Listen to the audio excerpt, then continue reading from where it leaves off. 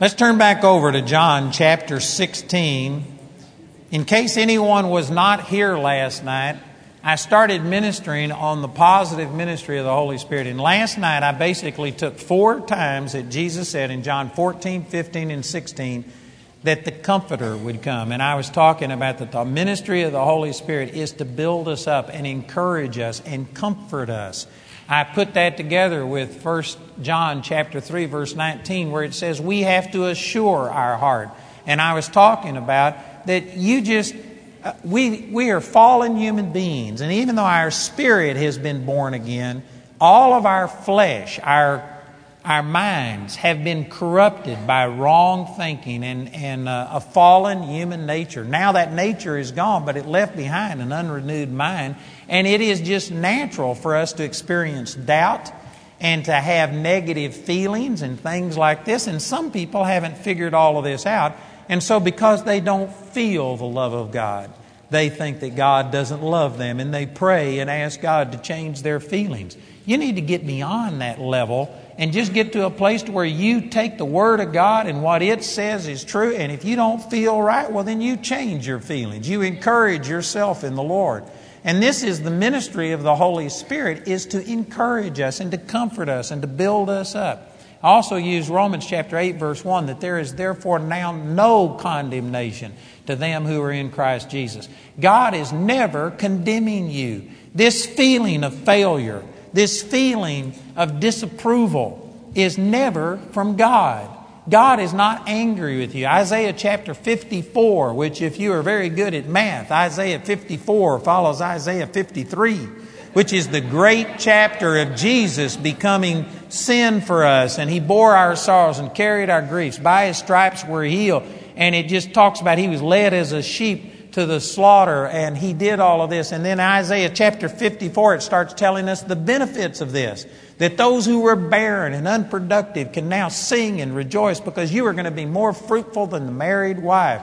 You are going to be blessed. Your children will be taught of the Lord. And one of the benefits, it says that this covenant of my peace will never depart from you. I will never be angry with you nor rebuke you, says the Lord. Man, what a powerful thing. And yet the average Christian is constantly living as, oh, God has really been on my case. God has been showing me how I've messed up. And I just, the Lord has disapproved with me. And this is the average Christian's experience when the Bible says that God is never wroth with you, nor will He ever rebuke you. And He likened it to the covenant that He made with Noah. He says, this is as the covenant, as the waters of Noah. For as I have sworn that I would never again destroy the earth with the flood, so have I sworn that I would never again be wroth with you nor rebuke you. The significance of that is there's different types of covenants. But the covenant that He made with Noah was an unconditional covenant. He didn't say, now, if the world never provokes me again, if they never get back to living in sin, if they never reach this degree of corruption again, then I won't destroy the earth. No, He made an unconditional covenant. He says, regardless of what the world does, I will never destroy the earth with a flood again. And He says this is that type of covenant. In the same way as I've sworn unconditionally that I'll never destroy the earth with a flood, so have I sworn unconditionally that He would never be angry nor rebuke a single person who becomes a part of this new covenant. God is never angry at you. He never rebukes you.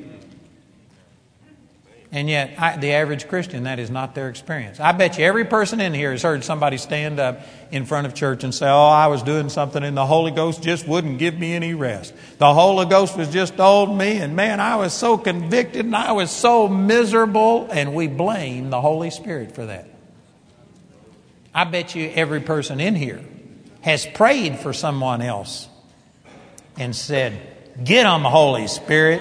Just make them miserable. Man, I bet you've prayed that way. That's not the Holy Spirit. The Holy Spirit's not the one who's the afflictor. He's the comforter. Somebody said, well, doesn't He convict us over sin? I'm glad you asked. Look at this in chapter 16. John chapter 16, and let's go back and read a verse that I read last night. In verse 7, Jesus is speaking. He says, "Nevertheless, I tell you the truth, it is expedient for you that I go away." The word expedient means it's better for you. It's to your advantage that I go away. "For if I go not away, the Comforter will not come unto you. But if I depart, I will send him unto you." And verse 8 says, "And when he is come, the Comforter, the Holy Spirit, he will reprove the world of sin and of righteousness and of judgment."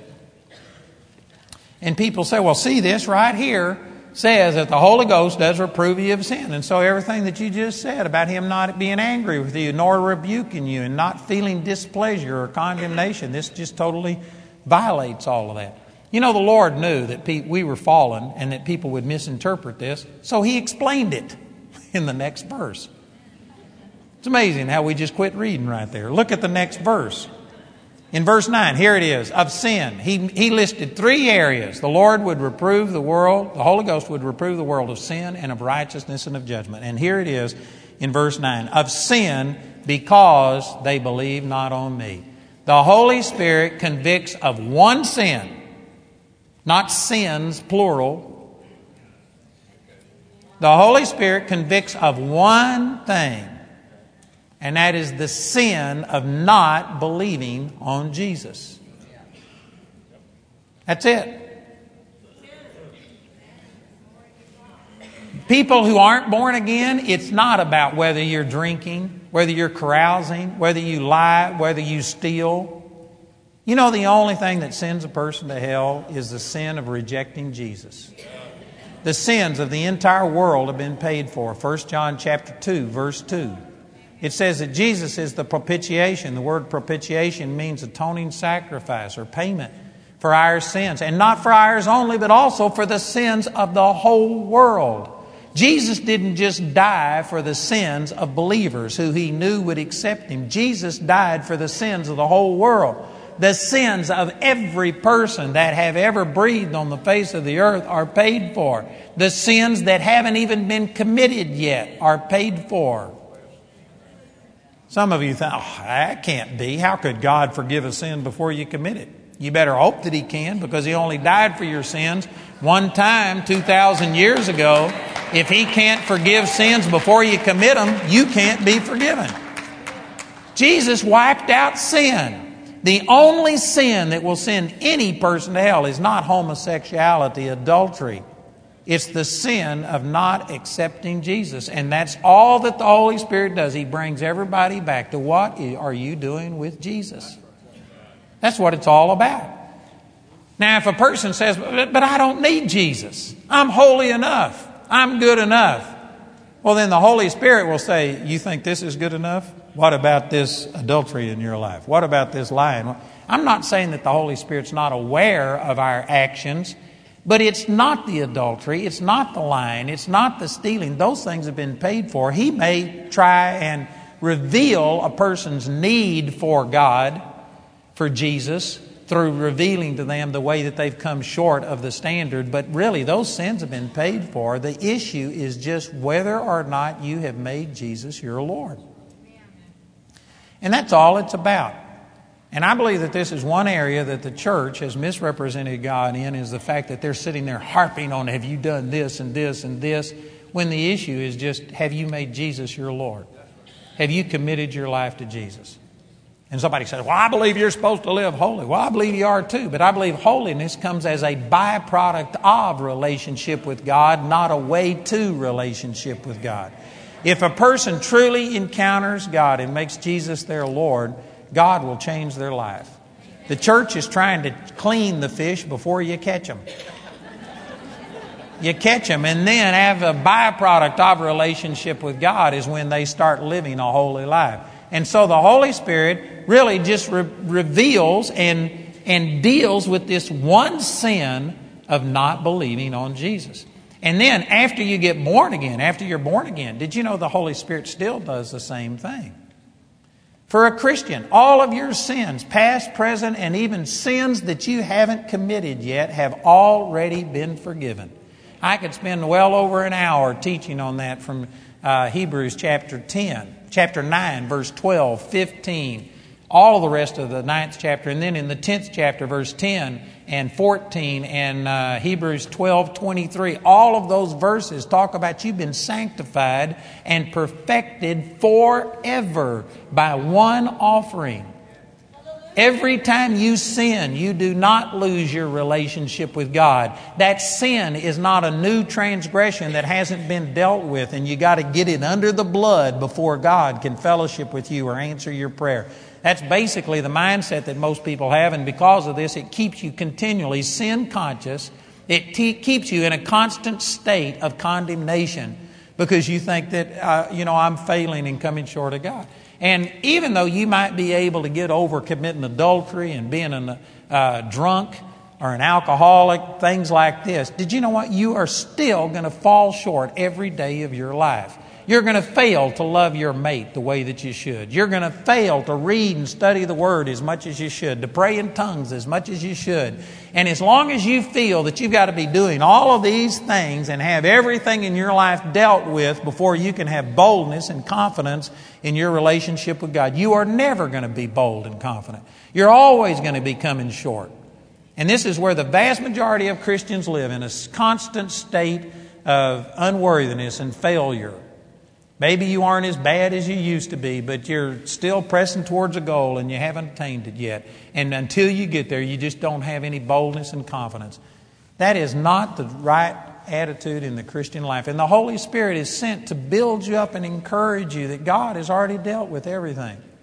So God has forgiven all of the Christian sins. You do not lose your right standing with God nor your fellowship with God when you sin. Now, you may lose your fellowship, but if so, it's because you are the one that turned it off. You don't feel worthy and you just won't receive it. But God never withdraws from you because of sin.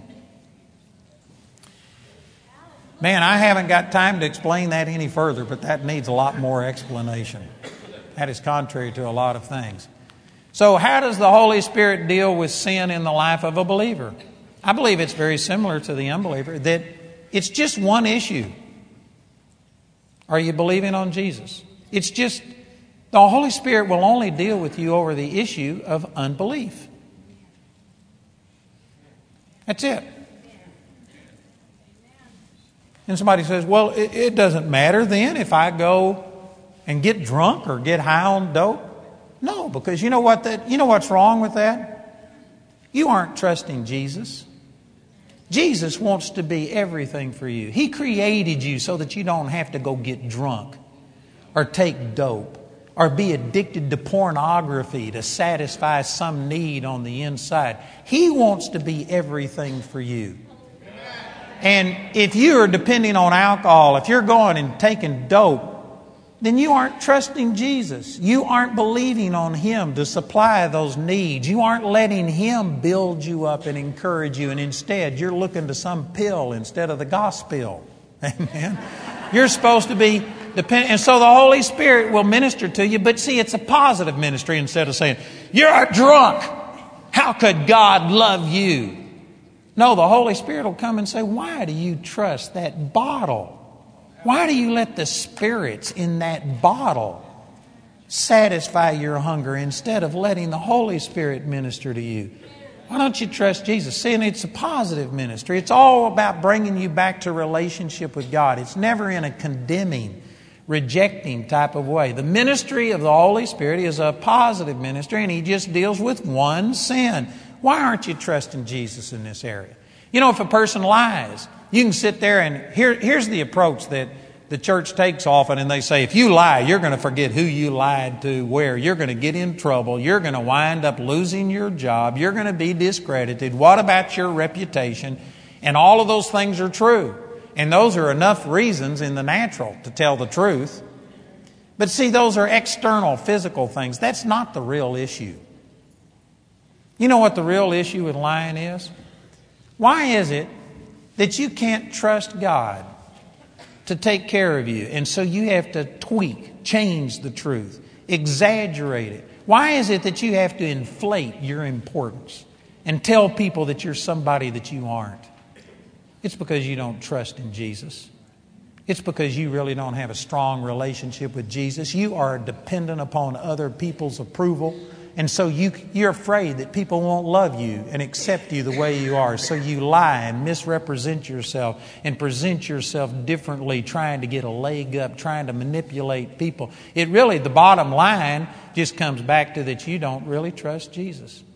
You don't see Him as your source of your job. And so you got to misrepresent and inflate things and make it look better because that person that you are working for, you see him as your boss instead of God as being the real source.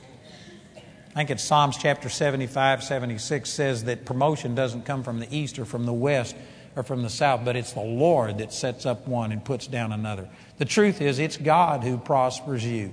But if you're sitting there and misrepresenting and lying and doing things, you know what? It's because you're insecure and you don't have a good relationship with the Lord. If you were to examine every sin, and if you just kept peeling back the layers and digging to the bottom of every sin, it really comes down to that you just aren't trusting Jesus. It's the sin of unbelief.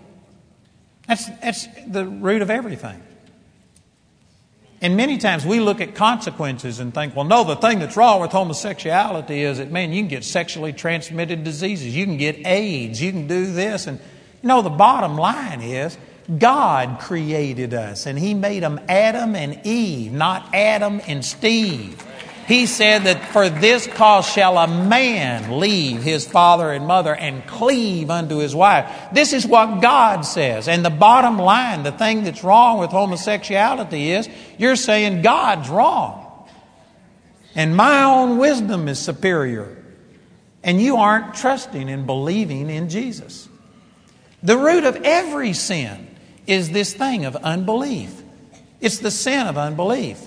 And even if somehow or another, people say, don't go out and shoot up drugs because you can get diseases through shooting this up. You can destroy your health. It's going to be expensive. And we talk about consequences, and all of those consequences exist. But that's not the reason. What would happen if they came up with a cure for all sexually transmitted diseases? What would happen if all of a sudden dope became free? What would happen if somehow or another they made it so that it wouldn't destroy your health? Does that mean that it's okay now? No, the problem is, you still aren't trusting the Lord to deal with your emotions, and you're dealing with it in a carnal way when God wants to be the source of your life.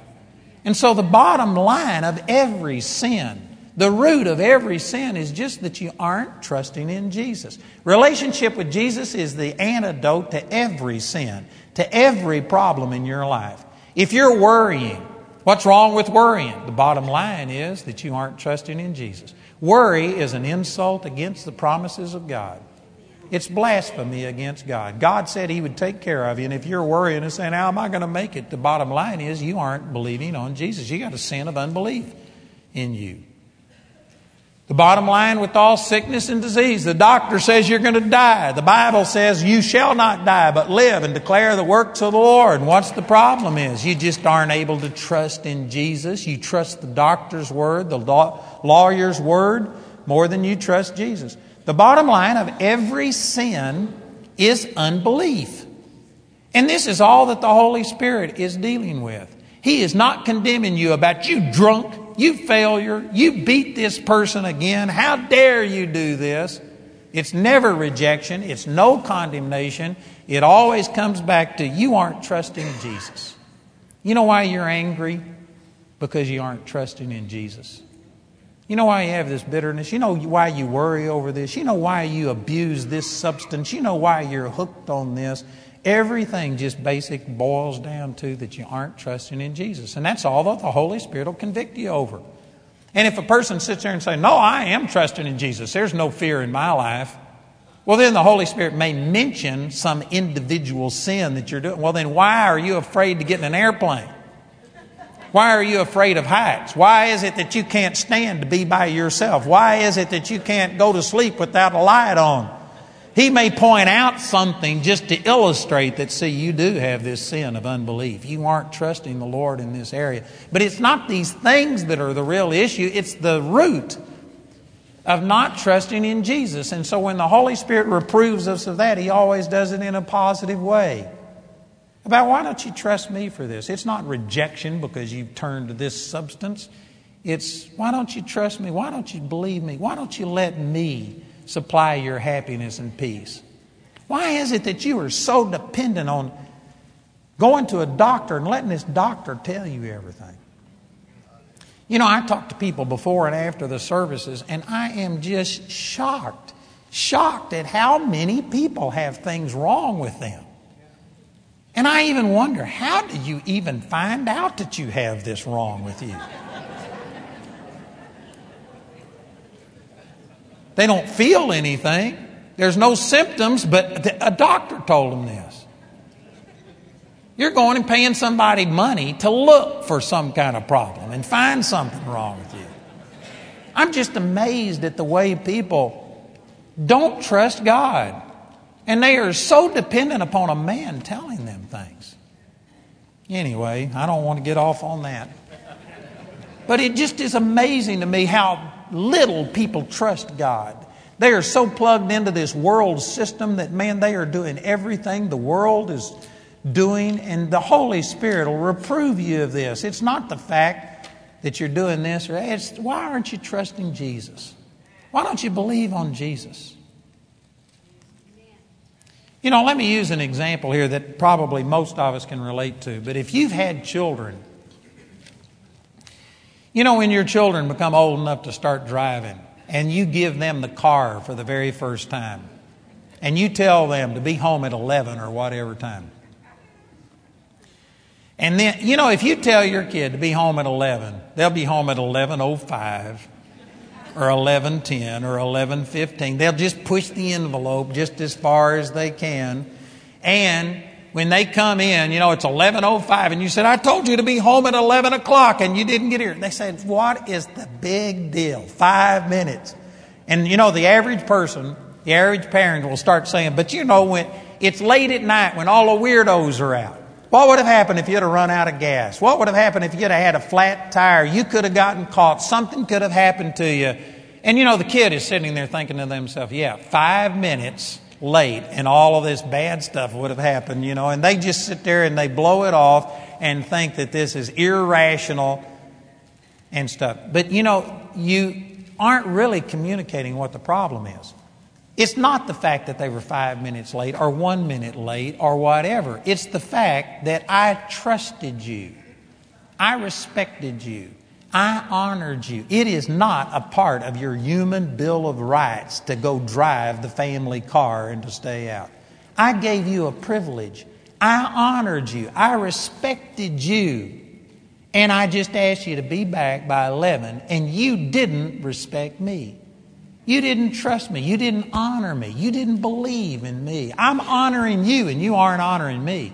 Seldom will parents communicate that. They'll talk about the consequences of what could have happened. But you know what the real deal is? It's the relation. I've honored you. You didn't honor me. And that's why it hurts a parent for the child to be 5 minutes, 10 minutes, 15 minutes late, is because you're honoring them and they aren't honoring you. And see, this is the way it is with God. It's not all of the individual things that we do that's really the deal. Those are just symptoms that show us that there's a problem. But the real thing is, look what God has done for us. Man, the Lord, we were singing it this morning about amazing love. How can it be? Look at what God has done for us. In the scripture, Romans chapter 8, if God gave His only Son for us, how shall He not with Him also freely give us all things? Jesus died to produce healing. He bore your sorrows, carried your grief. By His stripes you're healed. And yet we can't trust Jesus. We're trusting this pill. We're turning to anything and everything else except the Lord. And this is what grieves the Lord. It's not these actions so much. It's the bottom line of why aren't you trusting Him? Why is it that you worry about everything?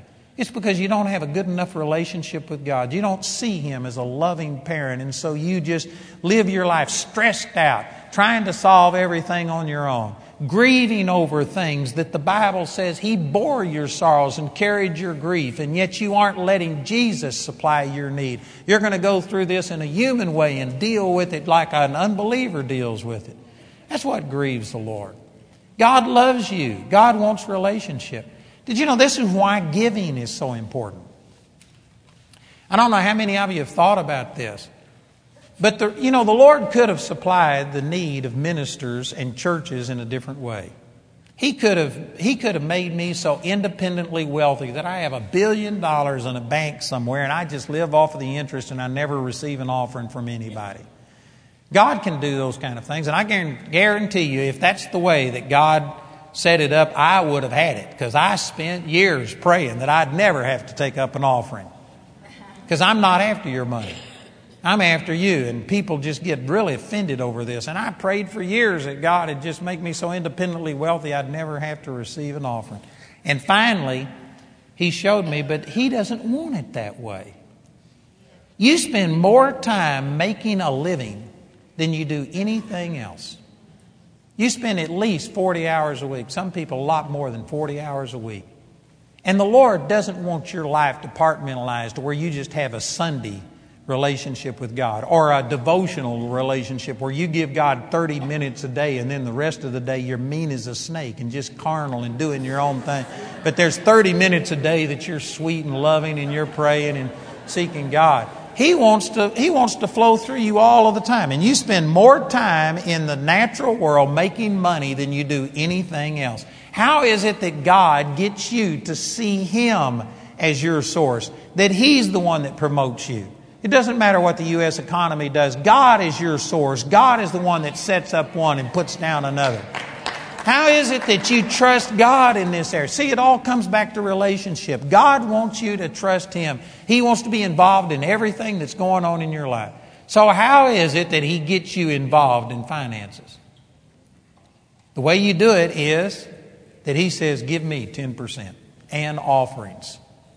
And if there was no God who promised that when you give, it shall be given unto you, good measure, pressed down, shaken together, and running over shall He give into your bosom, then it would be stupid to take a portion of the hard work money that you've earned and give it away. You're moving away from your goals instead of towards them.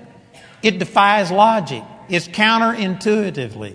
This is wrong concerning the natural realm. Why would anybody take a portion of the money that they worked so hard and give it away? There is no reason other than the fact that God says, if you give, I will give unto you. So it's a statement of faith. It gets you out of seeing yourself as I'm the one that earned this money. You may have worked, but you know what? It's God that caused you to get that money. It's God that caused you to be born during the most prosperous time in the history of the world, in one of the most prosperous nations that has ever existed on the face of the earth. You didn't cause yourself to be born here. You didn't do anything. You have natural talents and abilities. Some of you are an administrator. Some of you just are leaders. Some of you have talents like an artist, or you have skill sets to do different things. And you may develop them, but you can't bring out what God didn't put in.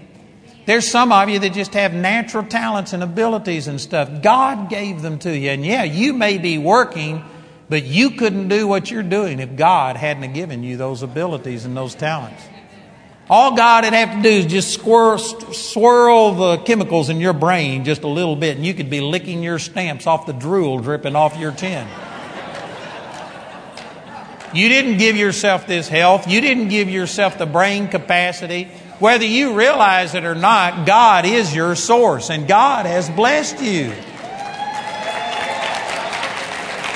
And so how is it that He gets you to see that He's your source?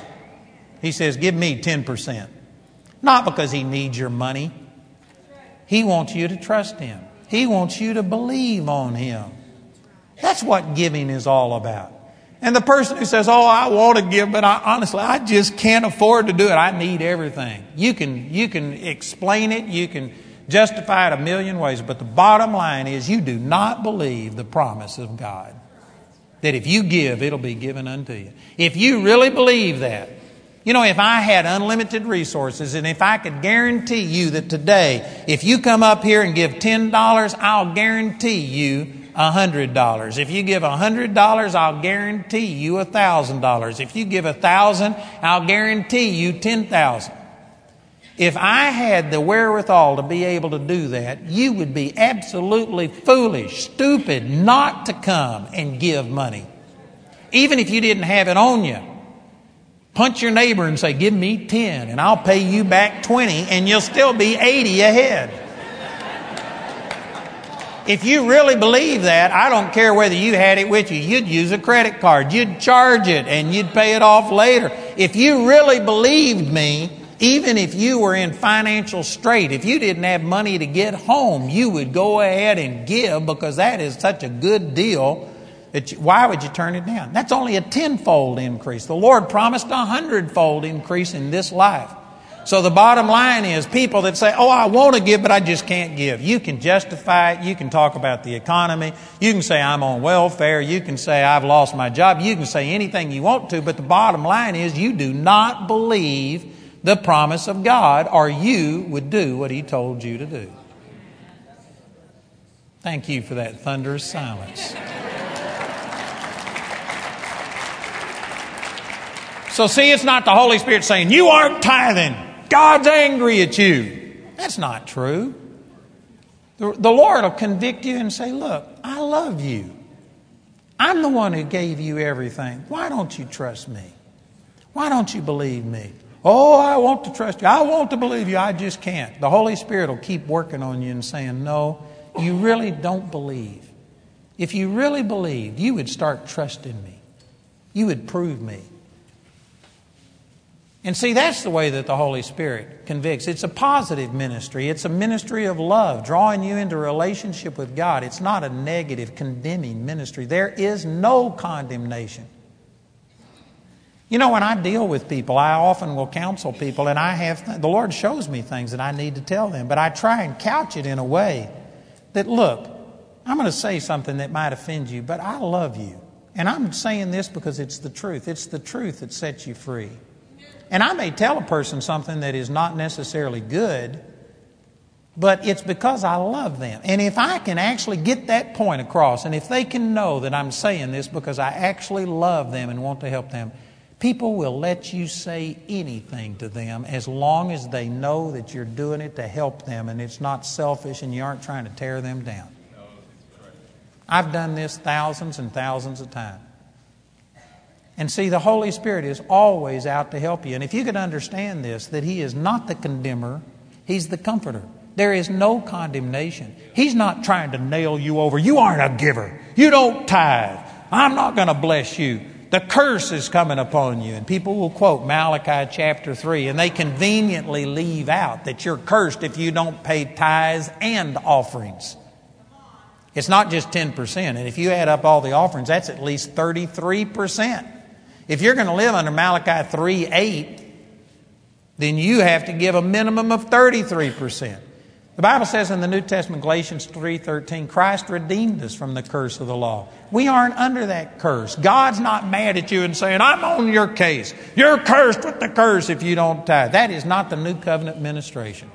It says in 2 Corinthians chapter 9, in verse 7, every man should give as he purposes in his own heart, not grudgingly or of necessity, for God loves a cheerful giver.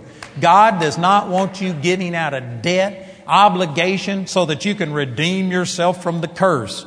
Jesus redeemed you from the curse. You're supposed to give cheerfully, and the Holy Spirit is not going to sit there and say, I'm angry at you because you've done this. You've robbed from me. That's not the ministry of the Holy Spirit. The Holy Spirit will just come and say, why don't you trust Jesus?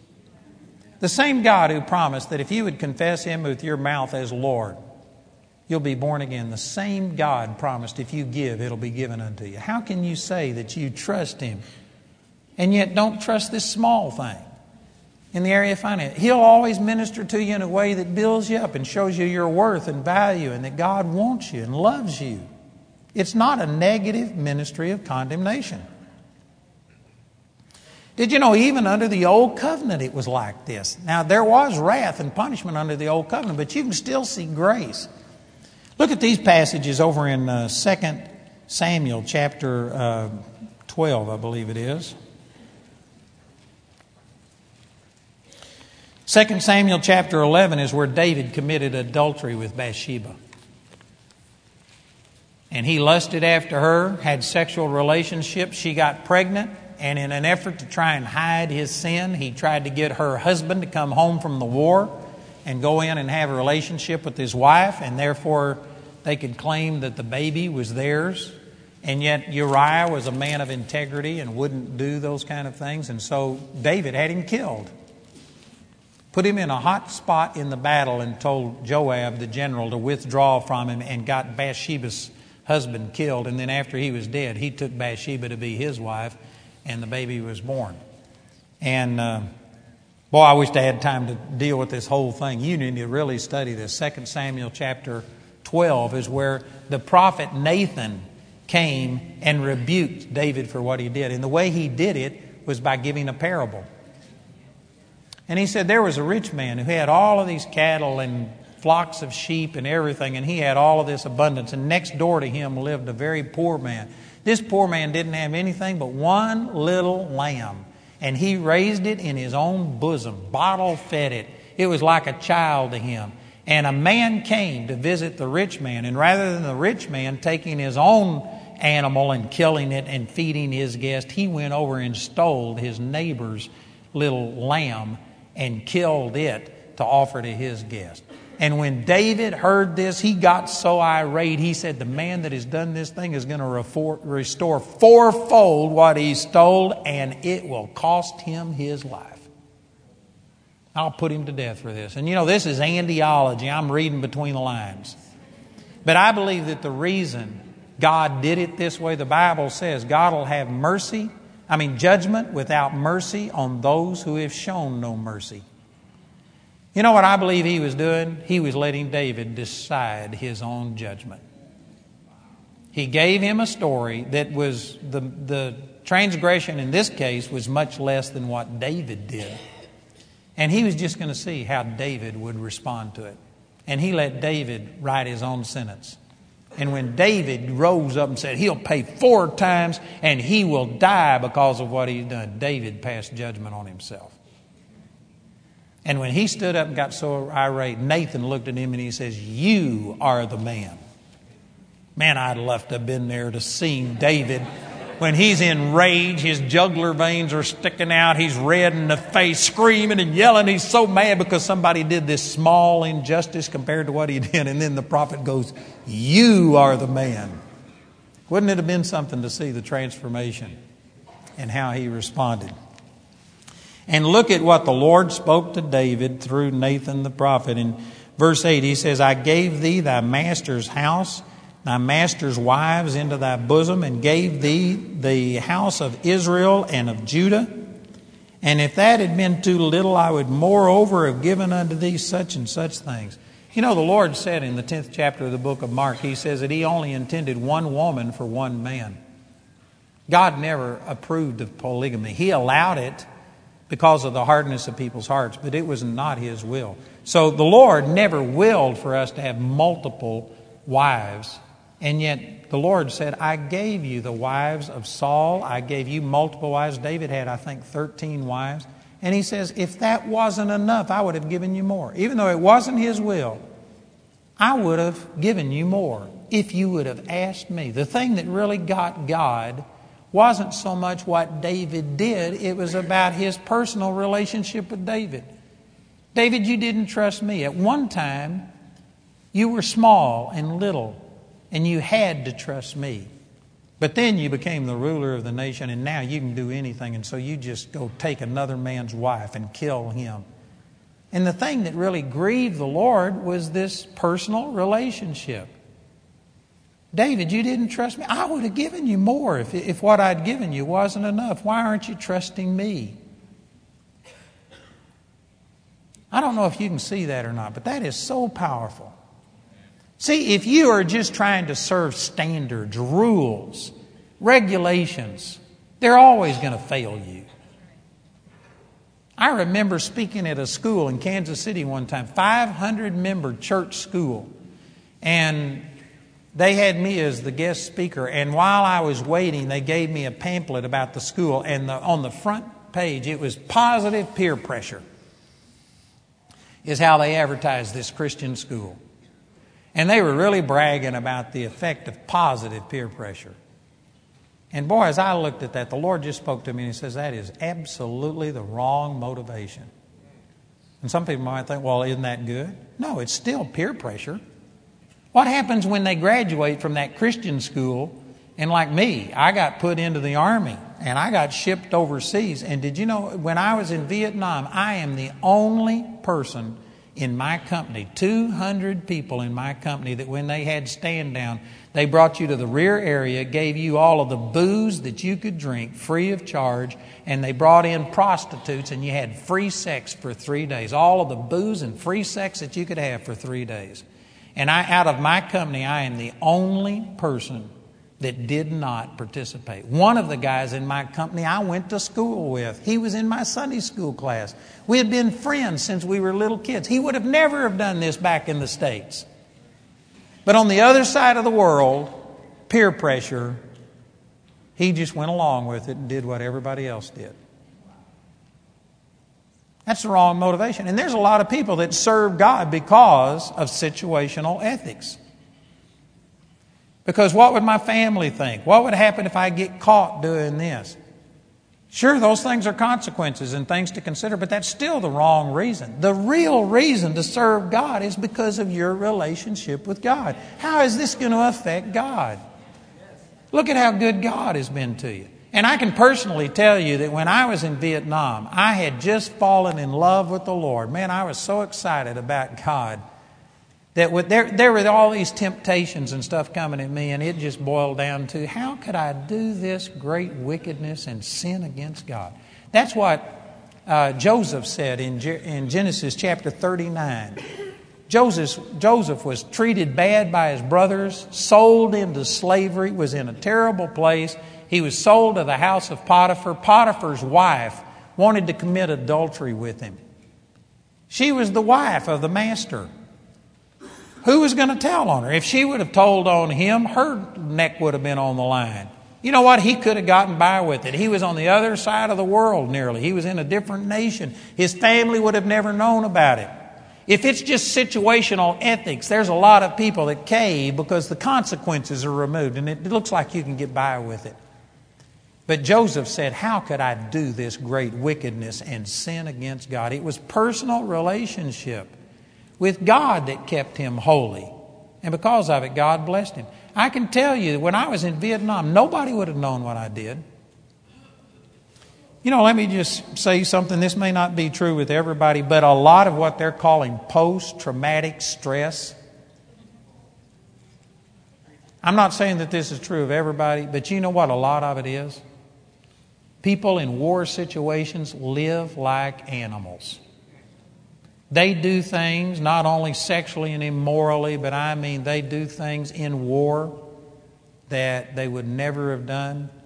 And a lot of what we call post-traumatic stress is a person's conscience smiting them, and they just are so guilt-ridden over the fact that they lived like an animal, and they put it off to the fact that they've experienced war and all this stuff. But a lot of it just has to do with the guilt and the condemnation of their own conscience.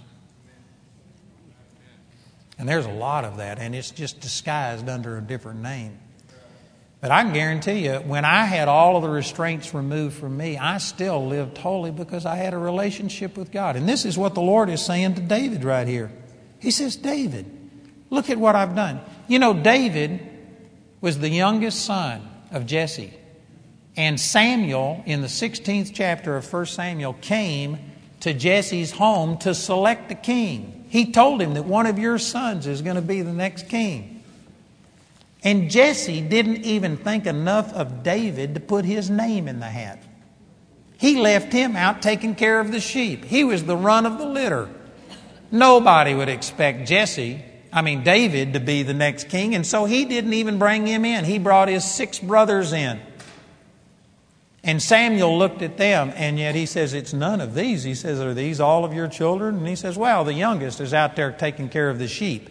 And he says, nobody's going to sit down until you bring him in. And you know what? They didn't call him on the cell phone. He didn't jump on the motorcycle and come in. It took 10 or 15 or 20 or 30 minutes to go get him one way and then back. And Samuel wouldn't let anybody sit down because they were honoring the one that the father didn't honor, didn't think that he had a chance of even being elected. And yet God honored David over all of his brethren and wouldn't let anybody sit down until he came in. And then he anointed him to be king. And David became a mighty man and conquered all of his enemies and was blessed, and the kingdom was united. And God did all of these things. And you know what really bothered God was not the fact that he committed adultery with Bathsheba, even though that's bad. Not the fact that he killed Uriah. That's not what he really rebuked him over. He says, David, how could you have done this to me?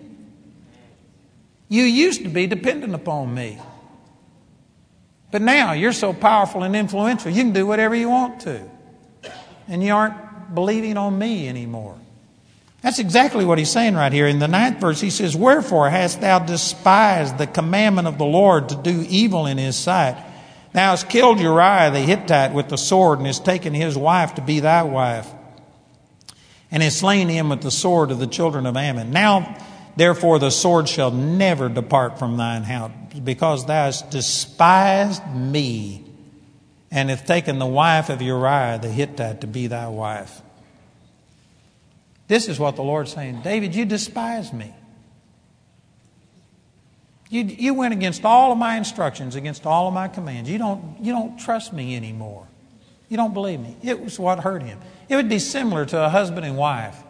Again, if all you're using is consequences to hold you and make you do the right thing, then what would happen if, a woman went out and committed adultery, but she didn't get pregnant? She didn't get any sexually transmitted disease. Nobody was ever going to find out about it. Does that make it okay because the consequences aren't there? If the husband knew about it, whether there was a child to be born, whether it caused any sexual transmitted diseases, whether there was any physical consequences, the husband would be heartbroken because the wife didn't love him, didn't trust him. That's the issue. And God is all about relationship. God loves you. The Holy Spirit is not here saying, you sorry thing, you committed adultery, you don't tithe, you lied, you misrepresented. See, most of us have attributed this to the Holy Spirit, and the guilt and the condemnation, the feeling of disapproval. We've thought that this is the Holy Ghost on our case. It's not. It's our own conscience that is smiting us and causing this condemnation. And religion has perverted our conscience. But the Holy Spirit is only reproving of one sin, and that's the sin of not believing on Jesus. And He'll come and He says, why don't you trust Him? God loves you. God wants to be your source. Trust Him in this area of finances. Man, don't go out and commit adultery. God said, be ravished always with your own wife. Why would you go steal water? It says stolen waters are sweet, but that's a lie. It's a deception. God knows what makes you happy. Having one partner is going to satisfy you more than having multiple sexual things, regardless of what's presented on television, regardless of what's in movies. You need to trust God. You need to believe His values more than other people's value. You need to not lean unto your own understanding. See, it all comes down to this personal relationship with the Lord. And this is what the Holy Spirit's conviction is all about. He's never rejecting you, condemning you. He's always drawing you closer into relationship with God, to dependent upon Him. I just know in my heart that there's people sitting in this auditorium that, man, you've got things in your life that are out of order and you aren't doing things right. And you've lived with a sense of guilt and condemnation and you've sinned. And yet once you get that sense of guilt and condemnation, it seems to just push you further in that direction. You get this attitude of, well, I'm a failure, I just can't help it, and you just give token resistance, and after a while you give in because after all, that's who you are. You're just an old drunk. That's what I disagree with things like AA. I believe that AA has helped a lot of people. I believe that there are people that have been set free, but I disagree with the fact that they stand up and say, my name's Andrew Womack, I've been a drunk for 30 years and I've been sober for 2 years. That's wrong. You may have been a drunk for 30 years, but now you've been born again and you are changed and you are no longer that person. You don't identify with that. You see yourself as, I'm a new creature. And they don't take that step and go into that part of it. And they get up and every time re-identify themselves with all this failure. And so because of it, they only give token resistance. And after a while, if the pressure gets hard enough, well then, you know what? They give in because after all, that's who I am. But no, you can get a new attitude and you can begin to see that, man, I'm changed. God loves me. God loves me. Man, the Lord is passionate about me. He carries my picture in His wallet. He's got an 8x10 of me on His mantle. God brags about me. God loves me. How could I not do what God wants me to do? How could I not honor someone who has given their life for me? How could I give in to my feelings and emotions and let my hormones take control? Man, how could I do something like that to a person who literally gave everything for me? See, when you put it into relationship and take it out of the realm of rules and regulations and make it personal, it changes the whole Christian life. Some people struggle with this next statement I'm about to make. You need to listen real good. Amen. But I commit all of the adultery I want to commit. I rob and steal all I want to. But I don't want to. I have a relationship with God. God has changed my heart. And because of that relationship, I don't have to sit there and with white knuckles hold on and say, oh, Jesus, please help me not to commit adultery today. I want to so bad. But I'm resisting the flesh. No, you get into relationship with God and you'll find out that, man, it just is your nature to love God. But there are many of you that are serving God out of debt and obligation, and the Scripture says in Psalms, I believe, chapter 32, don't be like a horse or a mule whose mouth must be held in with bit and bridle lest they come near unto you. But you will hear a voice behind you saying, this is the way, walk thou in it. In other words, don't use physical restraints. Don't wait until you're punished. Don't wait until you're facing disaster. And if you don't do the right thing, you're going to be held accountable here. You're going to be embarrassed. And so you do the right thing because of what it's going to cost you. Don't be like an animal that has no understanding and you have to use some physical punishment to restrain them. Man, you need to have a relationship with God and let the ministry of the Holy Spirit on the inside establish so much relationship that you wind up serving God because you love Him. You know, in 2 Corinthians chapter 8 and 9 is the most information in one place that we have in the Bible about money. All of chapter 8, all of chapter 9 is about money and serving God and giving cheerfully, not grudgingly or of necessity, etc. It's all about money. And he ends it up in the last verse of chapter 9, I believe it's verse 15, by saying, thanks be unto God for His unspeakable gift. And you know what that does? That shows you the motivation why you give. Is He gave for us. He's done so much for us. How could I not give back my finances to Him? He that gave His life for me and spared me from hell and did all of this for me, how could I not give my finances? Man, if you have to sit there and condemn people, there's people that are saying, if you don't tithe, God will take it out in doctor bills. I was brought up in a church that taught that. And you tithe, or either God will put you in the hospital and take that money from you in doctor bills. He'll make your car break down. He'll make your washing machine break down. He's going to get his 10% one way or the other. And you know what? People will start forking it over, paying hush money. It's like they're serving the Godfather instead of God the Father. Amen. You got to pay your indulgence. You got to pay Him off. Oh, God, keep off my case. I paid 10%. That's the way that most churches collect. But on the other hand, if you could tell people, and if you could ever get them into relationship and let them see how much Jesus loves them and what He's done for them, people would wind up giving up bubble gum if they thought that would please God. They'll give everything. I've literally had a man get born again and give me his 2-week paycheck.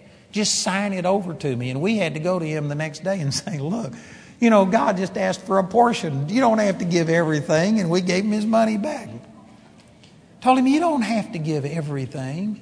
But that's when people fall in love with God, that's what they want to do. Man, they just want to give God everything that they've got. You'll serve God more accidentally motivated by love than you ever have on purpose, motivated by debt and fear and condemnation. And yet most people are motivating themselves through condemnation. They will sit there and they've embraced this condemnation, this feeling of unworthiness and failure, and think that it's actually positive and it motivates me. That's not the Scripture says fear has torment. 1 John 4:18. Fear has torment. And if you're motivating yourself by fear, that fear, if I don't do this, God won't bless me. God won't prosper me. I'm going to be exposed. I'm going to suffer. Fear has torment. And most people are tormented in their relationship with God. But perfect love casts out fear. And the Holy Spirit will motivate you to do the right thing through love, not through fear of punishment and rejection. When I preach that all of your sins have been forgiven, past, present, and future, some people just hit the roof and get really mad at me because they say, well, you're just taking all the restrictions off of people and they're going to go live in sin. That's because they have a mindset that it's only fear of punishment that keeps people going straight. They don't relate to God based on love. But I'm telling you, once you fall in love with God, you don't have to condemn a person. You know, I love the Lord. I appreciate what He's done in my life. God has been awesome to me. And man, if I ever thought that I did something that didn't honor God and dishonored God, man, that would break my heart. Not through fear of punishment because somebody comes on my case. It's because I love God and I want to honor God. And once you establish this relationship, and it's all about relationship, then the Holy Spirit just comes, and when He speaks to me, He says, Andrew, He says, you didn't trust Jesus in this. You aren't believing Him. All He ever deals with me about is just whether I'm believing Him or not. It's all about relationship with Him. And it's positive. It's not negative. Man, I got a lot more to share about that, but the heart can't absorb more than the seat can endure. So we're going to pick up right here. I don't ever finish. I just quit. And then we'll pick up again tonight. And so keep right where we are. And we're going to start on this again this evening. And I tell you, if you can understand this, you can start having a relationship with God where He is your best friend. God is your coach. God is in your corner. God is always encouraging you and telling you that you can do it. He's never the one who's condemning you. One of the reasons that people don't seek the Lord more is because they have this wrong impression of God. They think that God is showing you everything that you're doing wrong, and just constantly, every thought, every feeling, every emotion, you're wrong, you're wrong, you're wrong. None of you would want to hang out with me if I was just around you, and every time you did anything wrong, I said, don't say that. You shouldn't have done this. If I just pointed out everything that you did wrong, I guarantee you would not want me to be around. And especially if I could get on the inside of you and actually hear your thoughts. And every time you think something wrong, I go to rebuking you and say, you shouldn't think that. You shouldn't have lusted. You shouldn't have done this. And see, this is the way that we think the Holy Spirit is, and we wonder why it is that it's so hard for us to spend time with Him. It's because of the attitude that we have about Him, the perception of Him. He's not like that. You know, the Super Bowl's coming up in a short period of time. And many of you, man, you just excited about the Super Bowl. But what if they came on with every commercial? Instead of these commercials, Super Bowls where they show some of their favorite commercials and they do these real funny things and people like the commercials.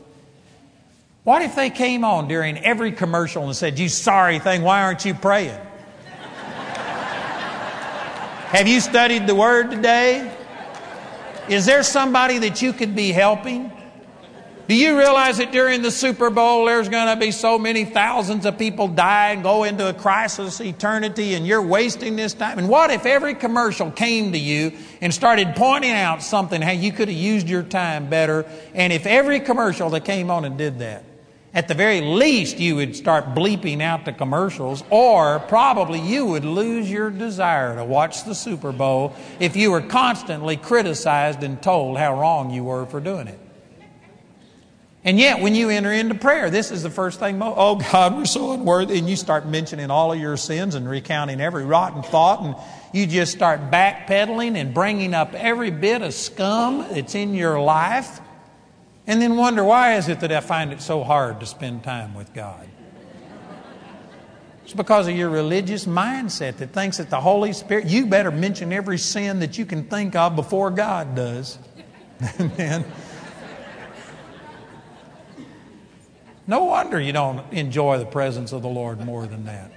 That's not the ministry of the Holy Spirit. We've blamed the Holy Spirit for our own conscience and our own guilt-ridden conscience. You know, let me say this one last thing, and I quit with this, maybe. But I was raised in religion. And I was raised that if you smoke a cigarette, you go directly to hell. You do not pass go. You do not collect $200. And when I was 6, 7, 8 years old, I used to have dreams. I mean, at least twice a year, I would have dreams that I smoked a cigarette. I got caught, and they turned me into the police. And the police turned me over to my mother. And I wound up in hell, burning in hell because I'd smoked a cigarette. And because of that, I've never smoked a cigarette in all my 61 years. But it was because of, and I used to be tormented over it. In the Baptist church, if you drank a beer, you went directly to hell. There was no such thing as doing anything in moderation. And because of it, I've never tasted liquor. I've never had a beer in all my 61 years. I've never touched it. But you know what? My conscience, sure, it's good not to be drunk. But the Scripture doesn't say you can't drink a beer or drink one thing. I'm not encouraging anybody to do that, by the way. I'm just saying that my conscience condemned me so badly. And I remember being over in Austria, and I was preaching, and there was about 150 people there sitting at round tables, 10 people to a table. And as long as I preached, they served them as much free beer as they could drink. And it's one of the few times nobody cared how long I went. They didn't care how long I preached. And that beer was just flowing. Man, everybody in there was getting tipsy. That was hard on this Baptist boy to be preaching. But you know what? In Austria, man, they drink like fish. Nothing wrong with drink, but if you smoke a cigarette, you go directly to hell. And then I crossed the border over into Romania, and you could not drink. If a Christian drank, you went straight to hell. But they smoked constantly. And my brain was trying to adjust to all of this and thinking, what happened from this border to that border? And I began to realize that, you know what, a lot of my values were just religious. There may have been a core truth, but my conscience smote me so bad. And it was not the Holy Spirit. I used to see profanity scribbled in stalls in restrooms or in concrete. And because I had seen the word that somebody else wrote, I spent 2 weeks repenting and asking God to forgive me for even having the thought come through my mind. I know some of you are thinking, boy, you were really messed up. And I was. That's what religion will do to you.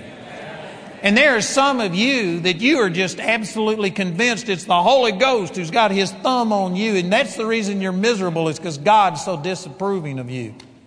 That's not the Holy Spirit. It's your own conscience, and religion and other things can amplify it and make you guilty of things that you aren't even guilty of. I was taught that if you danced, you went straight to hell. And one night in my life, I skipped a Wednesday night church service and went over to my girlfriend's house. And when I got there, there was other couples there, and they were dancing. And they tried to teach me how to dance. And I tried for about 5 or 10 minutes, and I got so smitten, I called my brother and had him come pick me up. And I was at that Wednesday night service before they said amen. I didn't even miss the whole thing. I thought I was going to hell for being in a place where they were dancing. You know what? That wasn't the Holy Ghost. That was my own conscience smiting me. And there are many of you that you sit there and laugh at me And I guarantee you live a life of guilt and condemnation that is so far removed from God. God is not the one who's beating you up. He's the comforter. He's there to help you, not to hurt you. And you need to renew your mind. Amen? Is there anybody here today who's not born again? Or if you've already been born again, if you don't have the baptism of the Holy Spirit?